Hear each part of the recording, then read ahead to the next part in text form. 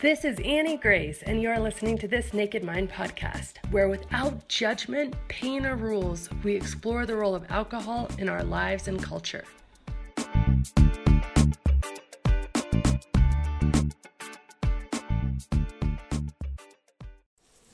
Hi friends, this is Annie Grace, and today I have a question from Jess. Jess writes and she says, "Hi Annie, I have a question I think you have some experience with. I'm meeting my colleagues next week for a 2-day sales meeting, and guess who's the only female?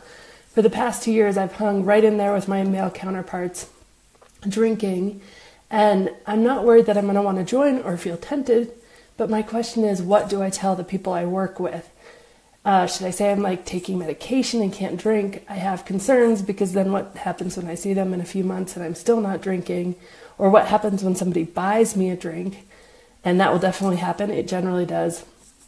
But I don't want to tell the truth because I don't want anybody at my job to know that I had any sort of problem with alcohol. So much like you, there wasn't a defining moment of hitting rock bottom. I simply realized that all aspects of my life ended up suffering because of alcohol. My work was affected, my health and weight weren't in good shape, and I wasn't being the best mom I could be. So I really want to do better, and the sales meeting is next week, so I hope to hear from you soon. So Melissa, I think just that the thing about this is, this is tough, because you're work all the time with people who, the truth of it is, you're not going to really see or maintain relationships with once you leave the job. And I think this is always so surprising for us because these people, we see them and interact with them probably more than anybody else on a day-to-day basis. But then once we leave that job, they're not really in our lives. So we end up putting so much importance on what colleagues think of us when really, in terms of what we're doing to be true to ourselves, shouldn't be dictated in terms of colleagues. And I know you said you weren't going to be tempted, which is great. But I guess my first piece of advice would be do whatever it takes to feel comfortable. I remember early days, I was in a similar situation and I just didn't feel comfortable yet. So I ordered a gin and tonic and then I excused myself to go to the restroom, went and found the waitress and had her hold the gin, and then just kept ordering refills of that over the next 4 or 5 hours that we were at the bar. And so it just made me feel comfortable. It's my own business at the end of the day. And I didn't want to make a big deal out of it. I wasn't ready to kind of come out with it. And that's what I did. So I'd say do whatever it takes to make yourself feel comfortable. Saying that you're on a cleanse or a health kick or, the Whole30 or whatever it is, I think those are also good ideas. And then when you see someone again, it will be a lot easier to say, yeah, I just felt so good doing that cleanse. I felt so good the 30 days that I wasn't drinking that I just kept going with it.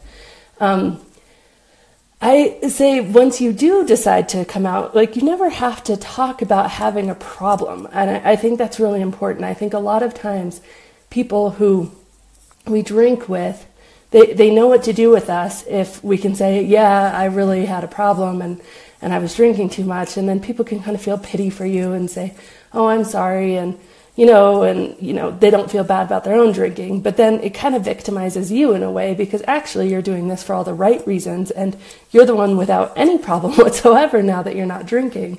So you're in a really, really good spot. And so I don't think that, I fell into that a little bit being like, yeah, I drank enough for the rest of my life, or just kind of self-deprecating jokes. And while they can make other people feel more comfortable, it actually makes you feel less comfortable. And interestingly, it actually influences change less than the truth. So ultimately, when I was finally ready to come out, and as you say, I attended a gazillion of these sort of sales meetings with all sorts of different people. And when I finally was like, yeah, I'm actually writing a book about this and I'm not drinking anymore because quite frankly, I feel I'm a lot happier and better off and healthier and all these reasons. It was incredible because there were so many people who wrote me privately or took me aside and said, oh my gosh, wow, I'm going to try that. Or, God, I really do feel like alcohol's taking a toll. I come home from these sales meetings and I'm a wreck for a week and my wife's wondering what the heck's wrong with me because I've, just been hungover and I can't get my energy back for my kids. And, we're all kind of doing it to keep up with each other. And that was so eye-opening for me. I remember having colleagues and coworkers writing me and saying it is so empowering to just think that I don't have to do it, that we don't have to be kind of playing this game. Because if you're sitting there having regrets about how much you're drinking or feeling bad the next morning, so are other people. We just all put on this big bravado and keep doing it for who knows why. And all it takes sometimes is one person to just say, yeah, it's not worth it. And, not saying that you have a problem or anything, just saying it's not worth it to me anymore. And then all of a sudden kind of the house of cards falls and all these other people are like, wow, yeah, me neither. Like, let's order some iced tea and still have a really good time. So I think that once you are ready, you will be pleasantly surprised by how empowering it can be, and how you don't ever have to go there and say you had any sort of problem necessarily. And like I said, I'd argue that you didn't, and you are in a place where you don't have any problem, and being stuck where you're drinking when you don't want to be drinking, that's the problem, right? And so I guess no matter what, I'd say the most important thing is to definitely go into it with a plan. I do remember, again, early days for me, I went on a business trip to Brazil. And there were a few colleagues down there who were so excited to show me some Brazilian liquor. And it was just like the big event, like we went to this specific bar. And of course, I didn't write on my itinerary, I'm coming and I no longer drink.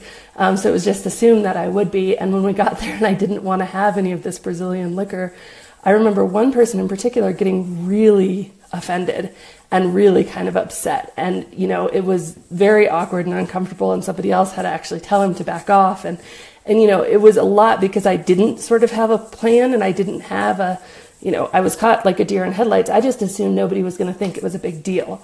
And people do think it's a bigger deal sometimes than you want to admit. So having a few, just things that quickly diffuse it, like I'm on a health kick. Somebody just said it's just an experiment. I think that's a great one.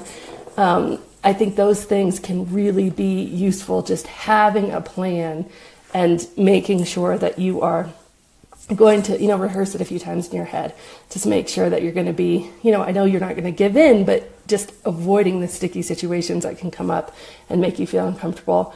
And I guess just realize again that at the end of the day, these people, as close as they can seem when you're in the midst of a multi-day sales meeting, spending all sorts of hours with them, take it from me, who's left many jobs, the people you actually keep in touch with from a job are far and few between, and they're the important ones. They're the ones that you actually want in your life, and they're the ones who aren't going to care anyway. So do whatever it takes to be really true to yourself in this, and not to compromise, because jobs are so transient, and we're all putting on our job face when we're around with these people, our sales meeting face. And, it can be quite inauthentic in my experience, but equally it can be fun. Just be prepared for sure. And if you have to, worst case, you just beg off. I'm not feeling good. I'm going to go lay down in my room, watch some TV, claim a headache, do whatever it takes to take care of yourself first and foremost, make yourself feel most comfortable and help yourself get through it. So anyway, it's a really good question. It can be one of the trickiest things because you don't want people to judge you. But also you don't want to sort of admit to something that you don't have, and you need to be really powerful and empowered in this, because it will come out to be really a great experience when you get through it and you look back on it and you say, wow, that was cool. That was better than I thought it would be. So thanks so much, Jess. It's a really good question. Are you ready for a deep dive and truly lasting change? If so, you might consider my intensive program. It's a 9-week self-led program that you can do in the complete comfort of your own home, and it will truly transform your relationship with alcohol. If you want to learn more about this, go to thisnakedmind.com/intensive. And as always, rate, review, and subscribe to this podcast, as it truly helps the message reach somebody who might need to hear it today.